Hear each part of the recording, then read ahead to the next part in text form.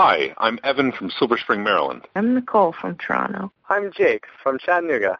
Bullseye with Jesse Thorne is produced independently and supported by listeners like you and me. You should support the show like I did. It's easy. Just visit MaximumFun.org/donate. I'm Jesse Thorne. This year, comedian Michael Ian Black wrote a new memoir. Up until now, Black had been known on screen for being kind of, frankly, smarmy, which works in sketch comedy or when you're a talking head on VH1. I have a knack for saying awful things, and I'm happy with that. But it is not the totality of how I want to present myself to the world. It can feel a little bit limiting. It can feel a little bit constraining. And part of the reason that I wrote this book was to start dismantling that persona. It's Bullseye.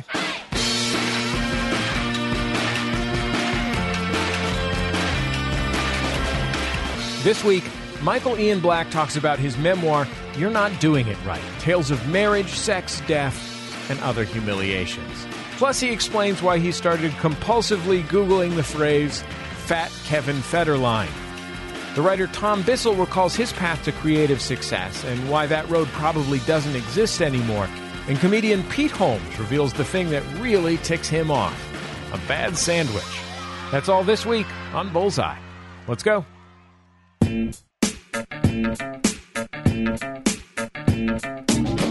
Every week on Bullseye, we're joined by some of our favorite culture critics to recommend things that are worth your time. This week, we're doing comic books with Alex Zalben of MTV Geek and Brian Heater of the Daily Crosshatch. Hey, guys, how you doing? Good. Oh, so good. Better than Alex. Brian, I'm going to start with you and your recommendation, Cleveland by Harvey Pekar. Pekar, of course, is famous as the creator of American Splendor and was actually a guest on this show one time, one of my all-time favorite guests. Tell me a little bit about this title, which I had actually never heard of. This is his first posthumous release. It's really, and you know, I think as far as, you know, if you really had to pick a book in his career to really kind of come out and I think be sort of an overarching look at what he's done, this is a pretty good one. You know, in the past few years, Harvey's really moved towards non-autobiographical nonfiction. You know, he did Macedonia, which was a look at some of the politics in that area of the world. He did a book about the Students for a Democratic Society, and Cleveland really kind of skirts the line, I think, between the autobiography that we've come to know and love from American Splendor and sort of just a more historical look at the city that he spent his entire life in. Alex, let's talk about Paul Chadwick's Concrete, and specifically your recommendation, the collected issues of the series Human Dilemma. It was, of course, a long-running comic book series collected in various narrative volumes. He is basically a regular superhero. This is one of my favorites, too. But it is the least action-packed superhero comic that's ever existed. And it's mostly given over to sort of contemplation. Yeah, I mean, the setup is great. It's a regular guy who ends up being kidnapped by aliens and put into a rock body, which you would think, okay, then he's going to go and fight crime. But pretty much immediately he sits down and starts thinking about stuff. And most of the series is taken up with that. I don't want to imply that it's not exciting at all, because it actually really is, and it's some of the smartest, most thoughtful writing that I think I've ever read. The Human Dilemma in particular, that's the most recent collection, though not the most recent stories, and that looks at overpopulation, and not to spoil too much, but Concrete, who we think is, a guy because he's a guy's brain in a body, he may or may not end up pregnant in this book. So it's funny. There's a great amount of emotion in there. And it's actually, not to get too weird or make it too weird in here, but it's also, I think, the sexiest comic book I've ever read, where I was reading it in a car with other people, and I was like, I feel a little uncomfortable reading this. But if you're looking for a mature comic book that really actually deals with issues in a smart and fun way, Concrete is perfect. Alex Zalben recommends Concrete by Paul Chadwick, and specifically the most recent collection, Human Dilemma. Brian Heater recommends Cleveland by Harvey Pekar. Thanks, guys, for joining us on Bullseye. Thanks for having us back. Thanks, Jesse.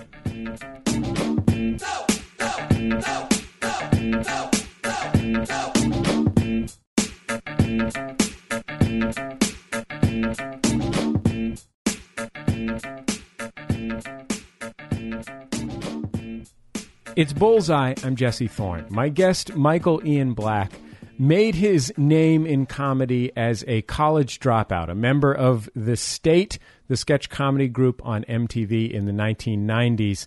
He's also worked extensively as an actor on the beloved show Ed, among many others, as a man who made smarmy comments about various pop cultural phenomena on VH1 when that was the sole form of programming that VH1 carried, and most recently has become one of the internet's most popular jokesters on Twitter with, I just looked and it was over 1.7 million followers.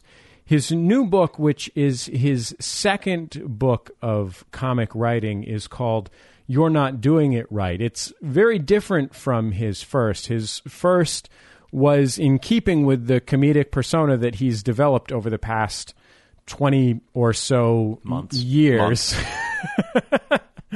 Over the past 20 or so years. His new book, however, is not at all arch or semi-ironic or snarky. In fact, it's a very sincere look at family and both the joys and difficulties of the deepest relationships in our lives. I thought we'd kick things off with a clip from his stand-up comedy album, Very Famous. He talks a little bit in this clip about his relationship with his kids. As it turns out, having kids isn't all that it's cracked up to be. I had a bad experience with my kids last week. It's my son's birthday, and he decided he wanted a cat for his birthday. And I didn't want a cat, because we had another pet. My son had a hamster, and the hamster did what hamsters do. It died. And that was traumatic for the kids, you know what I mean? And I didn't want to go through that again with another pet. You know, cats live 20 years. Well, you know, hey, what killed the cat, you guys? What killed the cat? Curiosity? No. Feline leukemia.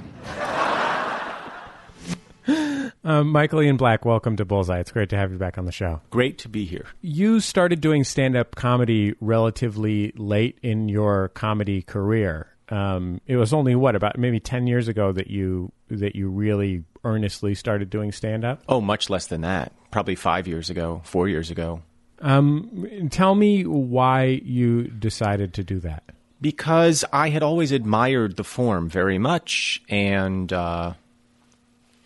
decided ultimately that if I was ever going to try my own hand at it, I had better start doing that. So when my last TV show got unceremoniously canceled, as all of my TV shows do, I had some Usually, time. we should explain that usually in Hollywood they have what's called a canceling ceremony. That's right, where you are presented with the corpse of your show, and it's put on a pyre and lit. Pushed out to sea. Yes, and it's a gorgeous, beautiful, heart-rending ceremony. Because I work primarily on basic cable, they don't have that kind of budget. Right. So at best, it's a phone call. Right. So my last TV show, Michael and Michael Have Issues, was canceled, and I was sort of heartbroken and didn't really know what to do with myself. And rather than jump back into television to get my heart broken yet again, I decided to focus on stand-up, to just sort of take a sabbatical from television and really focus on stand-up, more as a challenge to myself than anything else, just to see if I could do it, just to see if I could get good at it. And the jury's still out on that. I mean, here's the thing. I think that there is nothing that will, and you know this as a member of the comedy community for 20 years when you started doing this, that there is nothing that will upset a a longtime stand-up comedian more than a stand-up comedy dilettante, someone that they see as being a stand-up comedy dilettante. I mean, it used to be, you will still hear, I still sometimes hear a stand-up comedian that I know complaining about the phenomenon in the mid-'80s of actors doing stand-up to get acting jobs. Yeah. I'm not familiar with that phenomenon. That has not happened since like 1986. Right. You know, it was like Michael Keaton or something. I don't know whether Michael Keaton is an example of this, but he either inspired But he is a it or, something. If Yes. not a direct example of this Yes. in the sentence or something, he could be the something. So he's either an inspiration for or an example of this. Right. But, you know, that stand-up comedians having, you know, spent 20 years having to hone their craft in order to just not get things thrown at them, hate anybody that they think might possibly be a dilettante. Right. And you knew that when you started, Oh, I'm of sure. course. Yes, but yes, I'm aware of that. B, yes wasn't A. Yes, A, I'm aware of that. B, it wasn't like I had never done stand-up before. I'd spent actually a lot of time in the early 90s doing alternative comedy in the very early New York alternative comedy rooms that existed. There were only a couple of them, and I would hang out there and hang out with probably some of the people you're describing. So I had some experience, but what I didn't have was I hadn't spent time developing it as a craft in a real significant way. I hadn't really delved into it in a conscious, thoughtful manner. And so I don't apologize for doing it later. It was something that I felt like I wanted to do, and I did it. I mean, that's a thing that is remarkable to me, because I know that for me, you know, I'm 30 years old and I've been hosting this show for 10 years. And the prospect of starting even in a directly related new field, you know what I mean? You'd be a wonderful news broadcaster, for example. Thank you very much. You're just saying that because of my gleaming white teeth, but I appreciate it. And gleaming white skin. Thank you. I use Gleam on both. But I mean, I like the prospect of starting even in a related field, especially one where it's not necessarily a, you know, welcoming with open arms environment. You have to really choose that. Like, it's not just you can't sort of casually, you know, tiptoe into it. No, I had to really jump in with both feet, and the way to do that was to start booking myself in comedy clubs, which I had avoided, to use the trite phrase, like a plague for years, because I thought they were sort of these cheesy, overpriced places where only a specific kind of comedy was going to be welcome. I thought my audience wouldn't seek me out in those places, and I was just afraid. I was afraid I couldn't go over in those places. So I specifically sought those places out. I specifically said, this is the kind of place I want to play because I want to challenge myself in this environment. I want to see what it's like. I want to do those 6 shows over the course of a weekend with an audience who may not be there specifically to see me. They might have just come out for a night of comedy. I want to deal with the bachelorette parties. I want to deal with the drunk guys. I want to envelop myself in this world to see if I can handle it. I mean, it was like a walkabout or something. Why did you want that? Because I had something to prove to myself. You're describing something horrible. Yeah, but I had something to prove to myself. I wanted to prove to myself that I didn't exist solely comedically on the periphery of comedy. That I was capable of writing jokes that could appeal to people that weren't 22-year-old hipsters with ironic mustaches. It was important to me. I don't know why. It was a challenge. Was it partly because you yourself were no longer a 22-year-old hipster with an ironic mustache or equivalent? Absolutely. It was absolutely part of that. That I felt like there's going to come a time, and that time might be coming very soon, when that audience no longer is interested in me or what I have to say. And I have to figure out ways to broaden my audience. I have to figure out ways to appeal to other people. That might sound cynical. I don't mean it to. To me, it's practical. It's just a practical thing that I have to think about as I get older. Maybe you are different too, though, right? Yes, I absolutely am different, and my sensibility is changing. And obviously, I, like any comedian, will talk about what's going on in my life. And in my life right now, I have a wife and I have kids, and the people who are coming to see me don't necessarily share those things. I hope that I can speak to them in a way that they find funny and relatable, but I also hope that other people will come along for that ride. You have, of the 11, I think it is, members of the State, the sketch comedy group that you started with. Is that the right number, 11? You have probably the most developed comic persona. In a sketch comedy group, there are people who are, chameleonic, which is a word that I hope means like a chameleon. It does. That's exactly what that word means. And there are people with But it ends with a Q. It doesn't end IC, as you might think. Right. It ends IQ. And also it's an energy drink. Yes.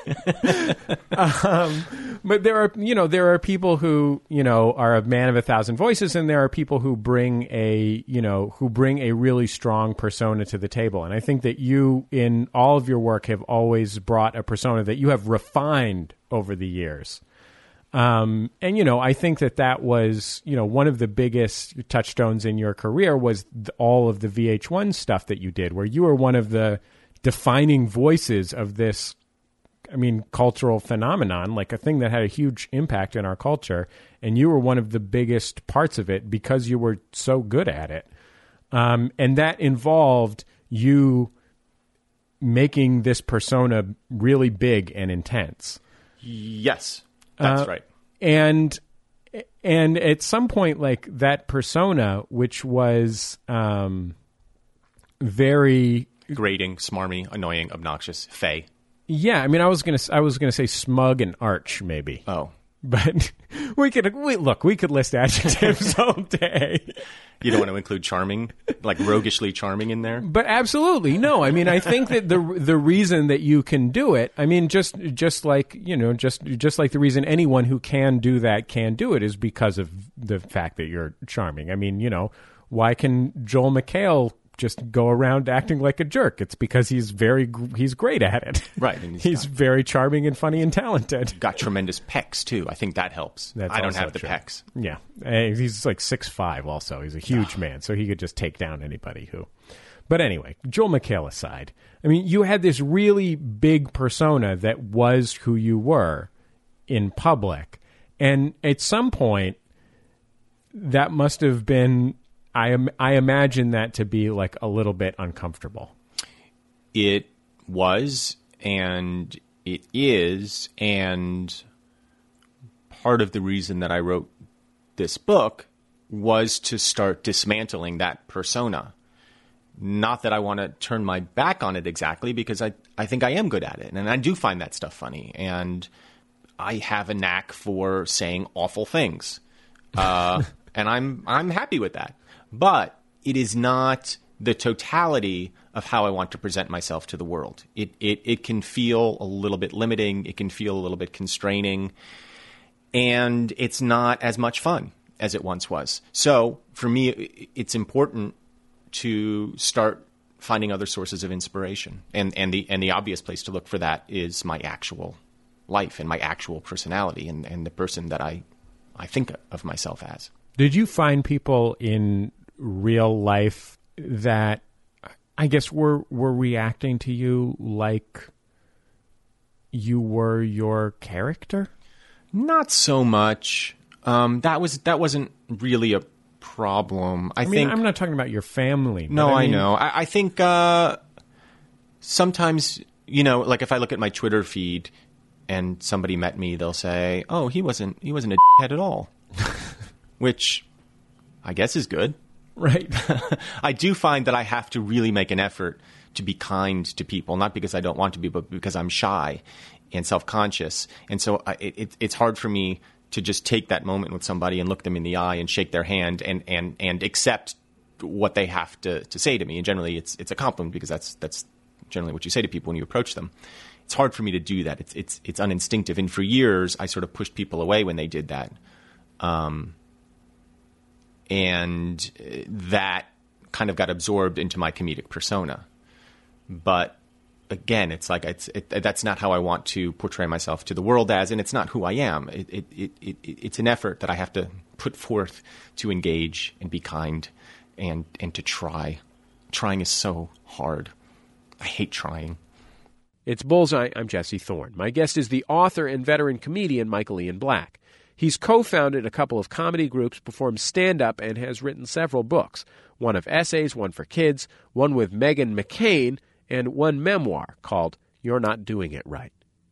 You write in the book about fat Kevin Federline, which is a subject that you become, in writing the book, very interested in, which is the sort of latter-day Kevin Federline, who folks might, he was married to Britney Spears and was a dancer, a professional dancer. That's how he met Britney Spears. And later was not married to Britney Spears and became fat. Yeah. And that's like, you don't really know much more about Kevin Federline besides that, I don't think. I don't know anything about him more than that. Okay, so tell me what you project onto fat Kevin Federline of yourself and your own worries. FKF, as I call him. I found myself Googling images of fat Kevin Federline for hours at a time. Not really fully understanding why I was doing that. I'm still not sure I do. However, what I arrived at eventually was two things. One, I have a very mild form of body dysmorphia where I feel I am always on the verge of obesity. If your listeners know what I look like, I'm a fairly thin guy. Right. But I have this fear that, like, tomorrow I'm going to wake up and I will have put on 80 pounds, and I don't know what the consequences of that would be, other than maybe I would lose everything. I don't know why one would follow the other, but it seems like perhaps they would. Well, it's possible that you work in show business. I don't know if maybe that's it might open up. It might open up a whole new thing. You thing. work in show biz. Maybe. All right. Yes. That maybe it's that. So I have body dysmorphia. So then, coupled with that is, I think that's the initial attraction that led me to FKF, and then I look at him and I see somebody who appears to my eye to be somebody utterly bewildered as to how he found himself in the peculiar circumstances of his own life. He's shirtless. He's got cornrows. He's poolside. There's some sort of beverage in his hand. And, he just looks like the before picture of the Ed Hardy diet plan or something like that. And I just became fascinated by this imagery because it seemed to me that here is a guy who just doesn't know where he is. And I relate to that very much. I'm projecting onto him. Obviously, I don't know how he feels, but I find myself feeling that way, find myself feeling like I discover myself in the circumstances of a life I could not predict for myself, and yet here I am. In the book, I describe it as déjà vu, is what I call it. This feeling of, déjà vu is when you are doing something for the first time but feel as if you've done it before. I have an opposite thing where I'm doing the things that I always do and feeling like it's for the first time, looking around and going, like, what is this? Like, how did I find myself in this house with these children and this woman who I am responsible for financially and emotionally, but primarily financially? I mean, it seems like when you throw yourself into something that terrifies you, whatever it may be, whether it's, going up and doing stand-up at a stand-up club, which I think is, I think that's probably still kind of terrifying for a comedian who is as equipped to handle it as any person in the world. It's probably still a little terrifying for Jimmy Pardo or Bill Burr, comedians who are as good at that as anyone. The thing about it is that you at least know that you're choosing, right? Yeah.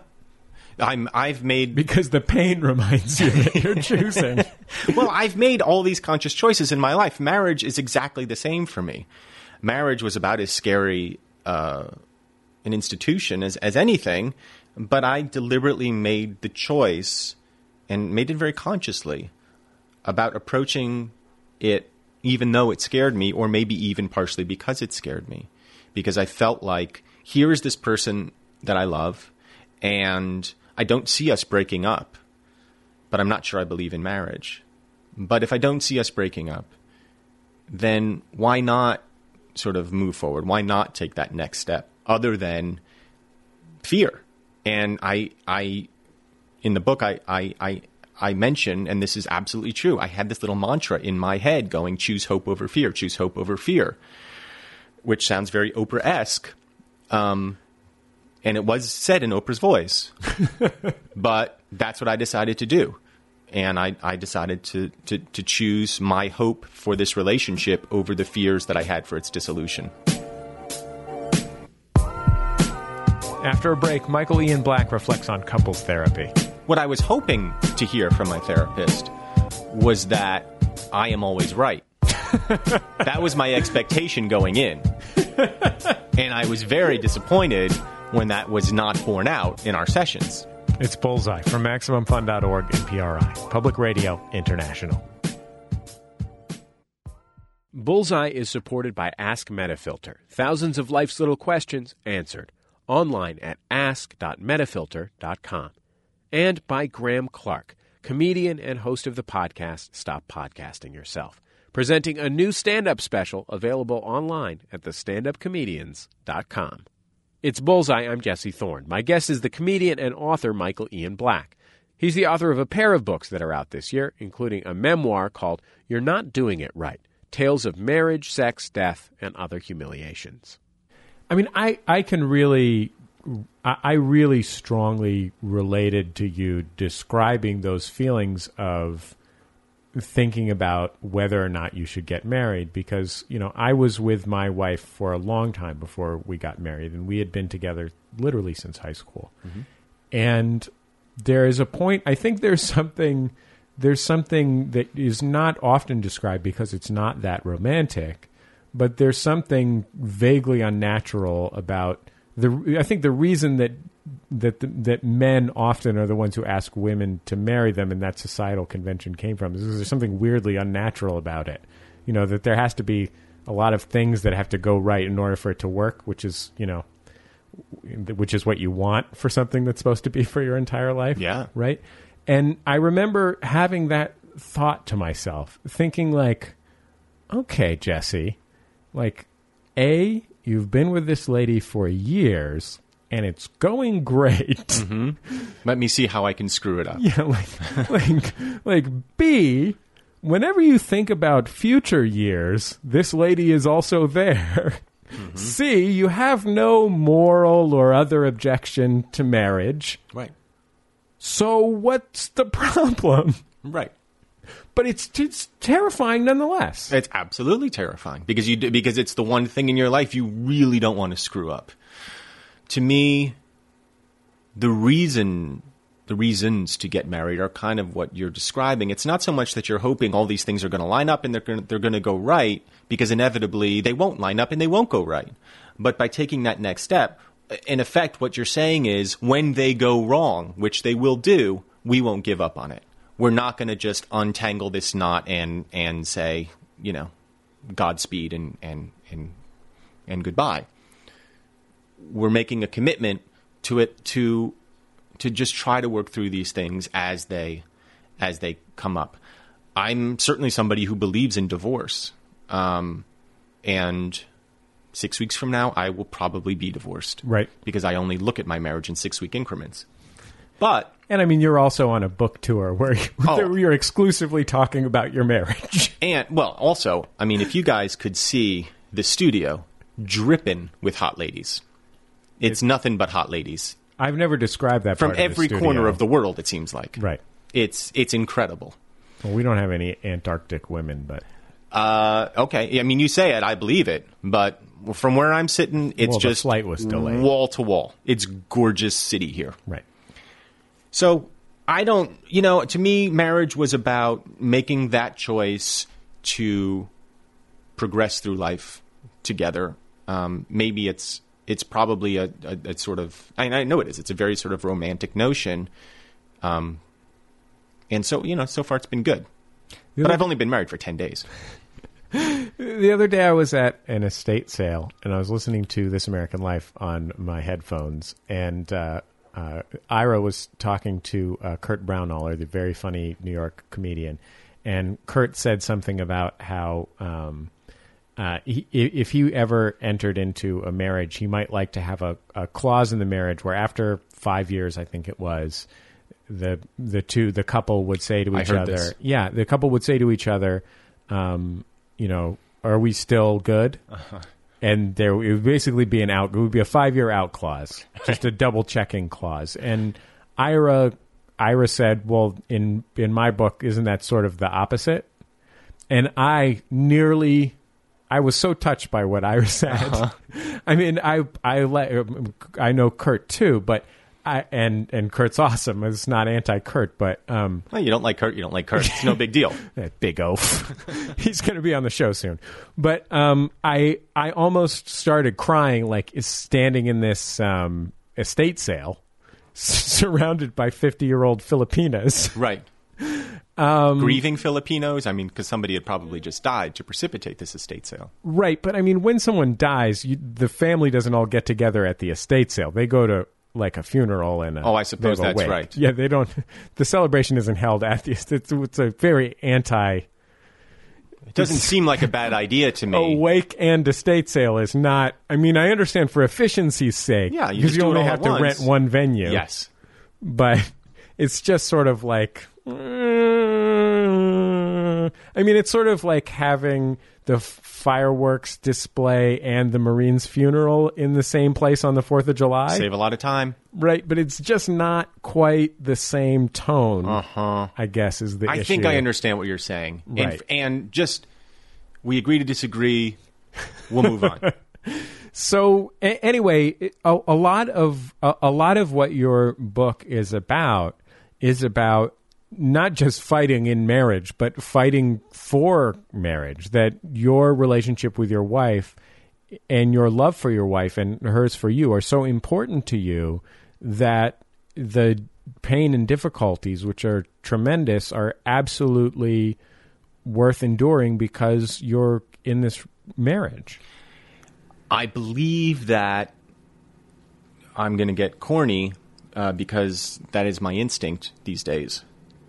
I do believe that the way we talk about love in society is faulty because we talk about falling in love and being in love, which to me makes it sound as if it is something that happens to you, a kind of passive act that washes over you and you are just swept away in its unavoidable tidal currents. I don't believe that to be the case. I believe that love is a choice you make, and that marriage is a choice you make. And it's not a choice that you make once. It's a choice you literally have to make every day. You have to make it often many times in a day, which isn't to say that you just snap your fingers and you go, all right, I give up. But you do have to I have to constantly recommit to this idea of marriage pretty much every day. I have to recommit to the idea of love pretty much every day. It is something you have to put forth as opposed to something you hope to receive. That's how I look at it, and I don't always succeed at it. I'm often terrible at it. I'm often somebody who is incapable of loving my wife. Sometimes I'm incapable of loving my children. But in the next moment, you try again. Your parents had a sort of an ill-fated marriage. They were star-crossed lovers, yes. One a Capulet, one a Montague. Yes. But I wonder if it made you think about what you wanted your family to be like when you had a family. I didn't spend a lot of time thinking about how... If I thought about my sort of adult relationships at all, I sort of envisioned that I would be the phrase that I use in the book is an unrepentant fornicator of women. I sort of thought I would just be a traveling bard going around from city to city, bedding comely young maidens, and then leaving, with the next frigate out of port. That's sort of how I envisioned myself, if I envisioned myself at all. Or possibly in your semi-truck. Well, you do describe an interest in possibly being a long-haul trucker. There was a moment in the 70s where being a long-haul trucker was sort of the coolest occupation that a young boy could aspire to. There were books about it and movies and television shows about it, and I certainly was not immune from the lures of the open road. There were debates in my household. Which is the better truck company, Mack or Kenworth? And we would try to figure that out. It's international, actually. Well, the correct answer is Mack. If I stand corrected. Yeah, you're forgiven for not knowing that, but it has to do with the hood ornament, which is a bulldog. Right. A leaden, heavy bulldog. That's why it's a superior truck. So I gave up that dream, although I may return to it at some point. I didn't really envision marriage for myself, not because I had any specific objection to it. It just didn't seem like it was in my future. And it wasn't until I was in my 20s probably that I started thinking about it in any thoughtful way, which is probably what most people do. What did you think about it when you thought about it in your 20s? Well, before I met my wife, I guess the older I got, the more receptive I was to it. But I still hadn't given up this idea of being a Lothario. In fact, I did everything I could to become a Lothario, and was terrible at it. Yeah, terrible at it. I'm not good at seducing women. I'm not particularly good at sex. I don't have the kind of body that's going to draw the kind of ladies that I would like to me. And then I'm too emotionally invested in one night stands. I'm just not good at it. But I was good at having long-term monogamous relationships. And once I accepted that, once I sort of wrapped my head around the fact that this is actually who I am, the idea of marriage became much more appealing. Tell me about how your life changed when you got married. Well, we'd been living together, and I don't know that it immediately changed, because I think when we got married, it's like buying a new stereo or something, and you just twiddle the knobs all the time, and you're like, oh, this stereo sounds great, and look, it has this function and that function, we can have all our presets. And so you have that stereo, and you're like, this is an amazing stereo. And then after a while, you're sort of like, this stereo isn't quite as enchanting as it once was. You still like it, but you're like, hey, I can play FM, AM, and great, it's fine. And then at some point, something goes wrong with the stereo, and that's when you're married. It's something that I eased into, It wasn't something that radically changed my life overnight. It probably took years for me to feel as if I was married and really understood what that meant. You went to therapy with your wife, and you're very frank about the sort of basic outline of what you learned in therapy, or from therapy, which was basically that, if I might paraphrase it, sometimes you're kind of a jerk and sometimes your wife is kind of crazy. Yeah. Oh, yeah. What I was hoping to hear from my therapist was that I am always right. That was my expectation going in. And I was very disappointed when that was not borne out in our sessions. Although sometimes I did feel like I detected in my therapist's eyes a glint of acknowledgement that I was probably right in most circumstances. Now, that might be projection on my part or just some sort of fervent hope. But yeah, I am often terrible. I do terrible things all the time. I don't mean to.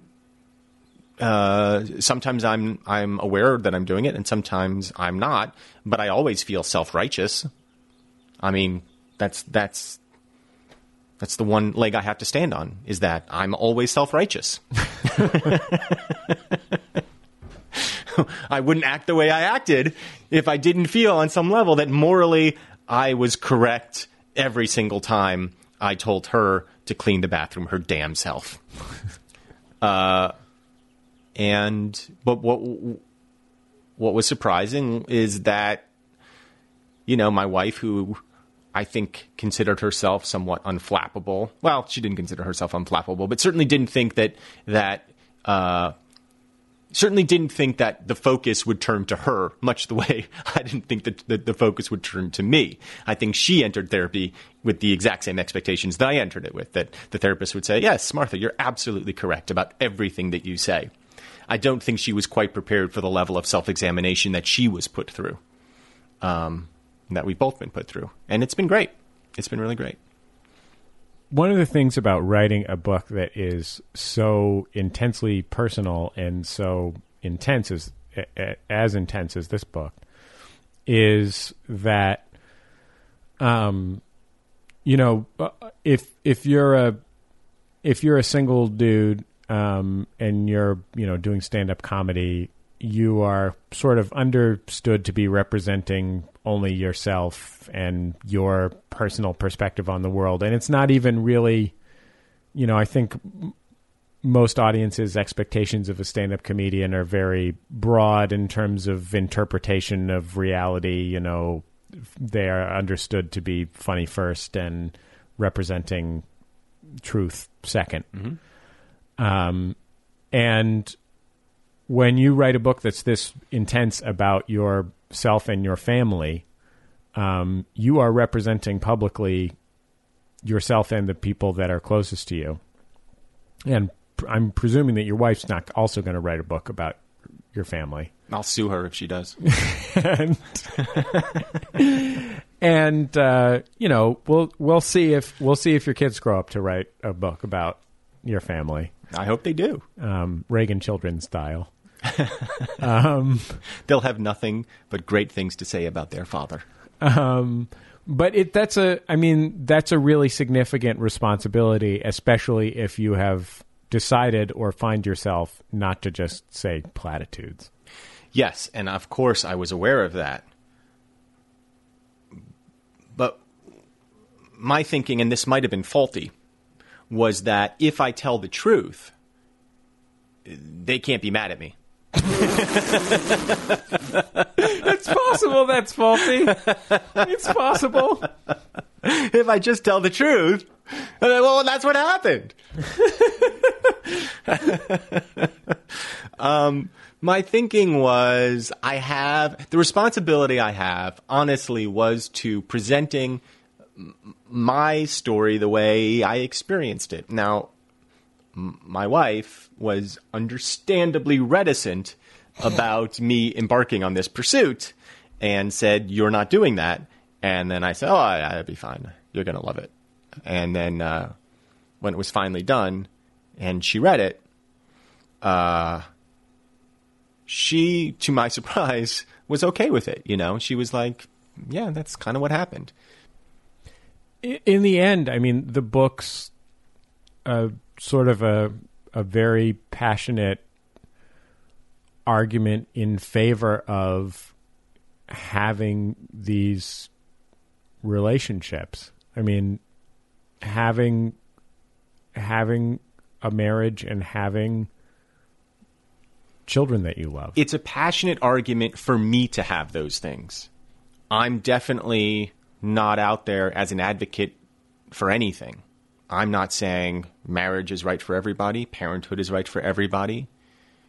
I am saying that it was right for me. Despite all my doubts, despite all the ways that I've fallen short, despite all the flaws that I have, that I've come to accept and have tried to work on. But it's been right for me, and I assume will be for the next 6 weeks. Michael Ian Black is a stand-up comic, actor, and the author of several books, including the memoir You're Not Doing It Right, Tales of Marriage, Sex, Death, and Other Humiliations.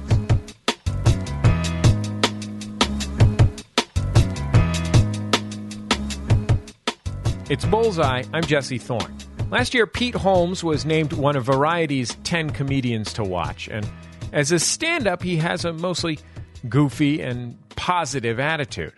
But there is one thing that really does set him off. a bad sandwich. Here's Pete Holmes from his album Impregnated with Wonder. I ate at Subway today. I ate at Subway because I gave up.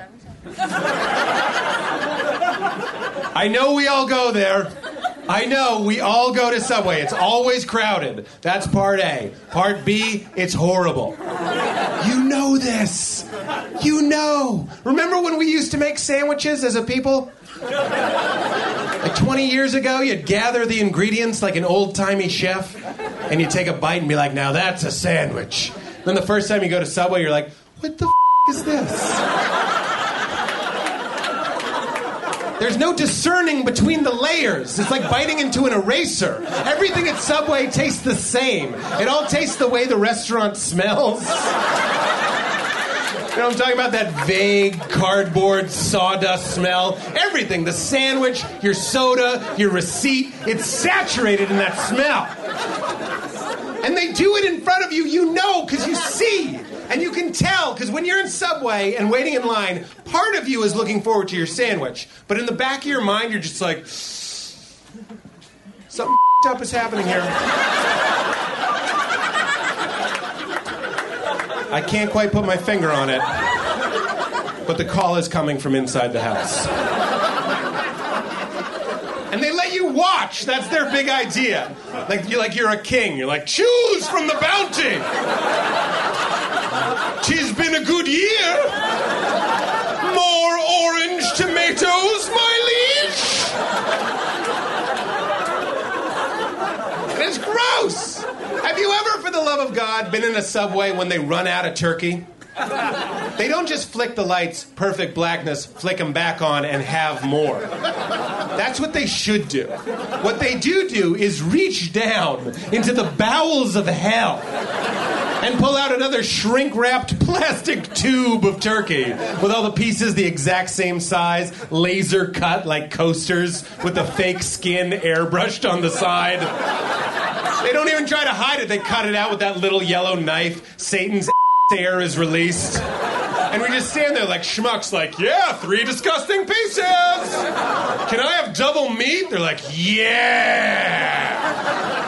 Everything's sitting in those black open-air S&M containers. You can see your reflection in the wet ham. It's gross. You shouldn't be able to watch someone make something so disgusting. Bring it from the back. That's what the back is for. If this is what they're doing in the front, what the hell are they doing in the back? It's like shaving a gorilla. Like, no, low-fat gorilla bread. Jared's naked up to here in marinara. It's like, eat fresh! Probably going to go there tomorrow. Probably going to eat there after the show. That's Pete Holmes from his album Impregnated with Wonder. You can find his podcast, You Made It Weird, on iTunes or at Nerdist.com, and follow him on Twitter at Pete Holmes. That's with a Z, Holmez. After a break, Tom Bissell talks about the creative process, and my favorite fictional guy, Malcolm Tucker, offers some creative language. Enough.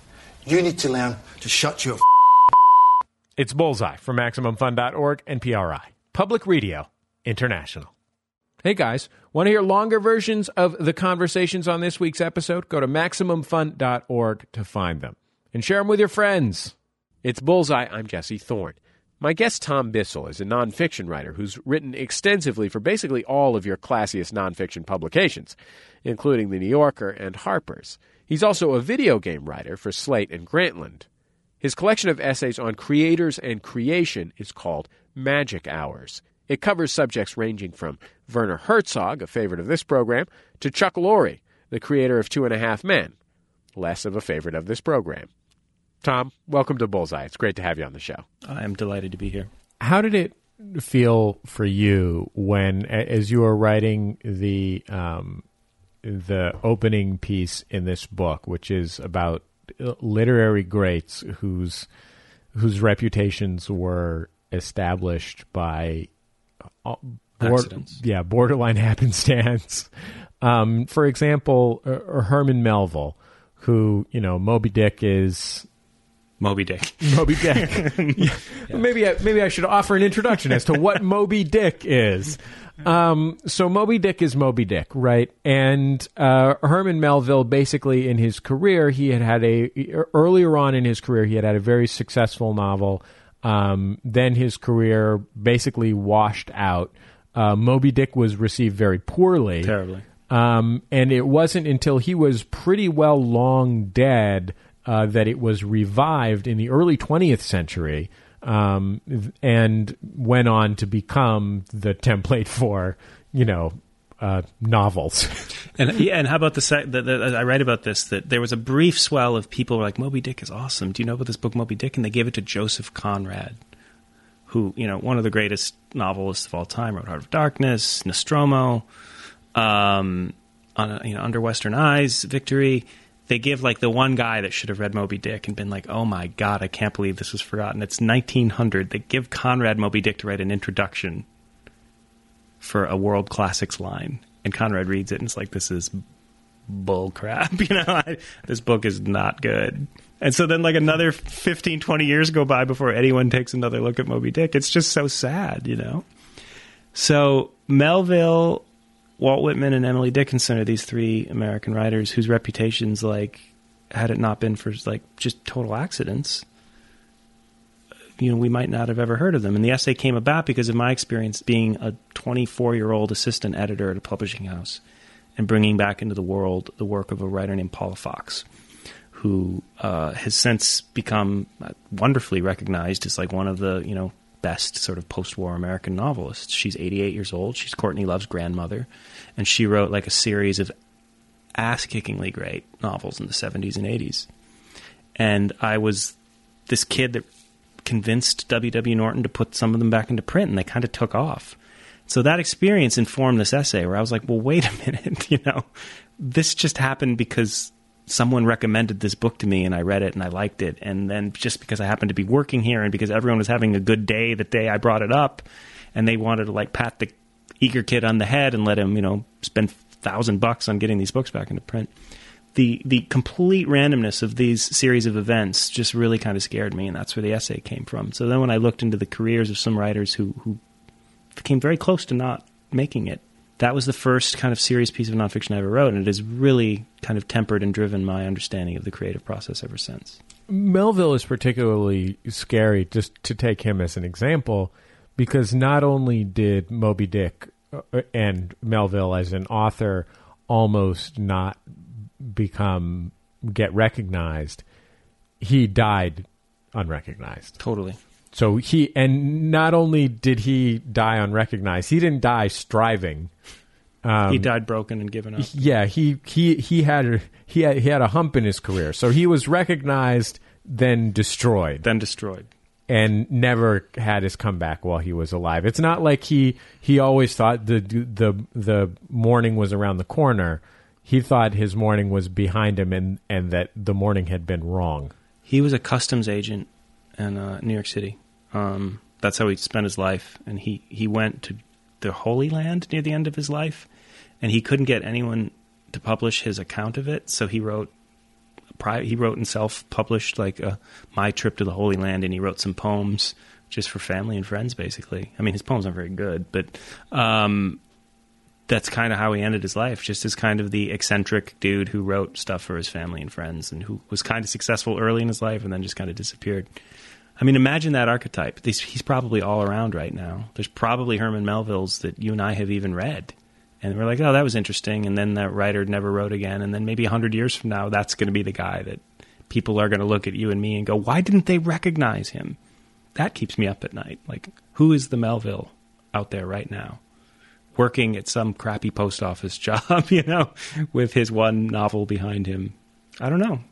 That's why when I sit on a subway or I driving down the street or I'm walking, I'm always looking at people and I'm always trying to figure out what do they have in their closets? What are they working on if they're creative people? You can't really write anyone off. It's Bullseye. I'm Jesse Thorne. My guest is Tom Bissell. He's the author of Magic Hours, Essays on Creators and Creation. His writing explores the creative process in a variety of different fields, from war documentaries to literature to video games. You were originally and still are partly a fiction writer, and this is a book of nonfiction. And you never studied journalism or intended to be a journalist. Tell me about how you came into being a narrative journalist, a magazine writer in the Harper's, New Yorker, big story and Esquire type world. The first thing I tell my students, and I hope if there are any young writers out there wondering about how one goes about doing this, the first thing I say is don't go to journalism school. It's a waste of time. I frankly just don't think they'll teach you how to write a magazine piece, but you can pretty much figure that out on your own. Did you know that at journalism school they take other stuff from you besides time? Yeah, they're really expensive too, and I'm really down on the whole graduate experience in writing. My whole thing is I just got done teaching an MFA program, a really great one, Portland State University. And it's a great school. It had awesome students that I adored. I loved teaching them every minute, and I had great colleagues. But I have to think more and more that asking young people to go sometimes tens of thousands of dollars into debt to pursue something that they have no guarantee of ever making a penny from feels to me kind of ethically dodgy. And I would never blame anyone for going to a place for a full ride, to grad school if they get a significant amount of money to do it. But there are very few, for whatever reason, magazine writing programs or journalism programs that give free rides. There are very few. Tons of fiction programs do it, but relatively few nonfiction magazine writing programs do it. I think because it's assumed that you can make a living. So, in the booming magazine industry. The booming magazine industry, which is just doing so well. I started doing this because I was a fiction writer, right? And I had an internship at Harper's Magazine. A dude that I was an intern with named Donovan Hone, who's become a very excellent writer in his own right since then. He became an editor at Harper's, and I went off to do something else. And he liked my stories, and he thought that I had a nonfiction piece in me. That's what they say when they're trying not to get your hopes up. So he's like, look, if you ever have an idea, just come to me and tell me, and we'll see what we can do. And I didn't really know what the hell I was doing. I was just casting about for something to write about, to become like a magazine writer. I thought that would be a fun career. As a struggling fiction writer, I wanted to figure out a way to support myself, and so I figured magazine journalism might be it. So when I heard Jeff Daniels was making this film about my hometown, what would it be like to see someone turn your hometown into a film? And said, Donovan, I think I have a piece. Would you give me an assignment? He's like, no, I can't give you an assignment. You're a 25-year-old nobody. But what I can do is I can write you a letter on Harper's Letterhead that you can give to the production, and they can think that you've got an assignment. So I went and did this piece, and I gave it to Donovan. Donovan liked it. He took it to Harper's. They liked it. Suddenly it was published, and like a week after it was on the stands, I get a phone call from an editor at another magazine who's like, hey, I read your piece in Harper's. Do you want to go to the Canadian Arctic to report on NASA's Mars training camp? And I'm like, well, wow, that's how this happens. Someone sees a piece that they like the voice in. You can tell a story. You can remember what happens with some style and some insight. And people want to hear more from you. So this was in 2000. Things are different now. Things are way different now. I'm not sure my path is really even a viable conceptual example to latch onto. However, it does reinforce my belief that the best way to learn how to write magazine pieces is to start with a piece that's important to you. In my case, it was a piece about my hometown. And you have to convince someone to let you tell the piece that you are uniquely well placed to tell. You have an essay in the book about guides to writing, books about writing, and it's an interesting mix of skeptical and hopeful. I wrote this piece for the public radio website transom.org not that long ago, called "Make Your Thing," about making independent media, which is sort of what I do, and it bore the intended ironically subtitle 1000% guaranteed path to absolutely no fail guaranteed success, something like that. Yeah. I was surprised by some of the violently negative reactions it got, which made me feel real bad. Well, people's irony-ometers just kind of shut down when we were discussing, right? Like, how to... Yeah, sure. But I mean, but what it made me engage with was the issue of whether it is, to what extent you can teach people creativity, to what extent you can teach people, the skills and talents of whatever it is, and also to what extent it is moral and right to encourage people to pursue paths that are, frankly, unlikely to succeed. I mean, if you start a restaurant, you're also unlikely to succeed. If you more people fail at becoming businessmen than fail at becoming artists. Yeah, is a lot more. Yeah, but I wonder how after having considered that from a number of different perspectives, as a teacher yourself, as someone who came into his career through happenstance, and as someone who's the opening essay of this book and one of the most powerful is about three of the greatest English language writers of all time who essentially all had their reputations secured through happenstance. Mm-hmm. How you feel about that now, having given it a lot of consideration? I am a foolish optimist. I really do believe, because this is my experience. If you want this enough and you're like fanatically devoted to it, you can make it happen. This is a totally... But not to get all Brooke Gladstone on you, but isn't that just because that just happened to you? No, it's totally happened to me. And because most of my friends are writers, it's happened for them. But then when I really start to think about it, I think of all my friends that are still plugging away, that it hasn't happened for. And they're talented and they're smart and they just haven't gotten the breaks. And so what I view it as is I'm an eternal optimist, because if you're not an optimist about this stuff, you turn into something awful. You turn into a cynic, or you turn into someone that hates the success of other people. And both of those things are just soul-destroying, fates to court, right?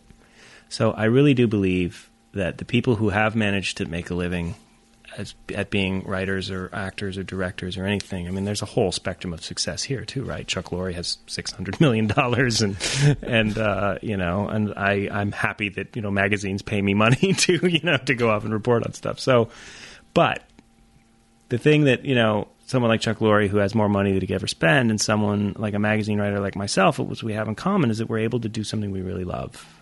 And, and if you don't feel lucky to be able to do that, you're crazy. And that's what I loved about the piece I wrote about Chuck, when he like faces up to that, where he's like, if I don't take this seriously, then what the hell is my life even about?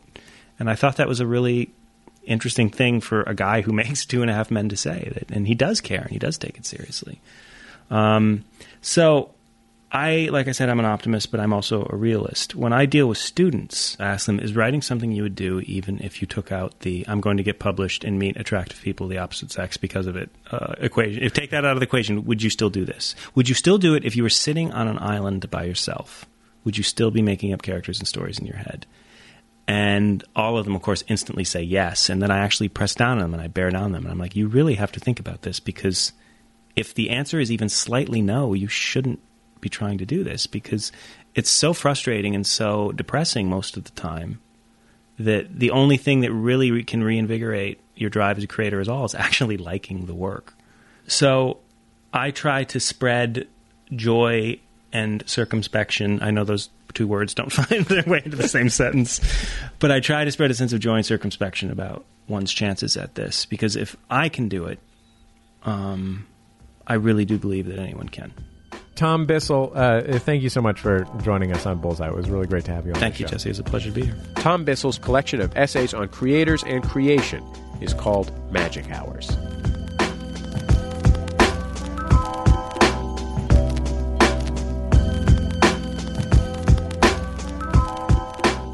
It's Bullseye. I'm Jesse Thorne. We always close the show with a suggestion from yours truly. It's the Outshot. This week, I thought I'd talk a little about my favorite guy. His name is Malcolm Tucker, and he's a press flack for the Prime Minister's office in the UK. Also, he's a fictional character. I should make that clear. And also, he's a kind of terrible person. On the thick of it, which has finally made it to US TV on BBC America, Malcolm Tucker terrorizes a made-up cabinet ministry with streams of profanity so densely layered that when they're played on the radio, they basically sound like ship-to-shore Morse code. Enough. You need to learn to shut your right. Today, you have laid your first big fat egg of solid. The Thick of It was created by Armando Iannucci, who's writing the HBO comedy Veep. And like Veep, it's about the people behind the veil of power. A group of hapless humans try to save their jobs, and every so often, a fire-breathing monster in the form of Malcolm Tucker tears them a new one. Grown men and women are left shaking in their boots as Tucker turns fire hoses of profanity upon them. Newspaper writers we never see try to tell the public the truth until Malcolm gets hold of them. He did not say unforeseeable. You may have heard him say that, but he did not say that, and that is a fact. Okay, go ahead and print unforeseeable. Listen, see when I tell your wife about you and Angela Heaney at the Blackpool conference, what would be best? An email, a phone call, or what? Hey, I could write it on a cake with those little silver balls. Your hack husband betrayed you on October the 4th, and congratulations on the new baby. Yeah, maybe it's better to spike it. Yeah, okay, bye.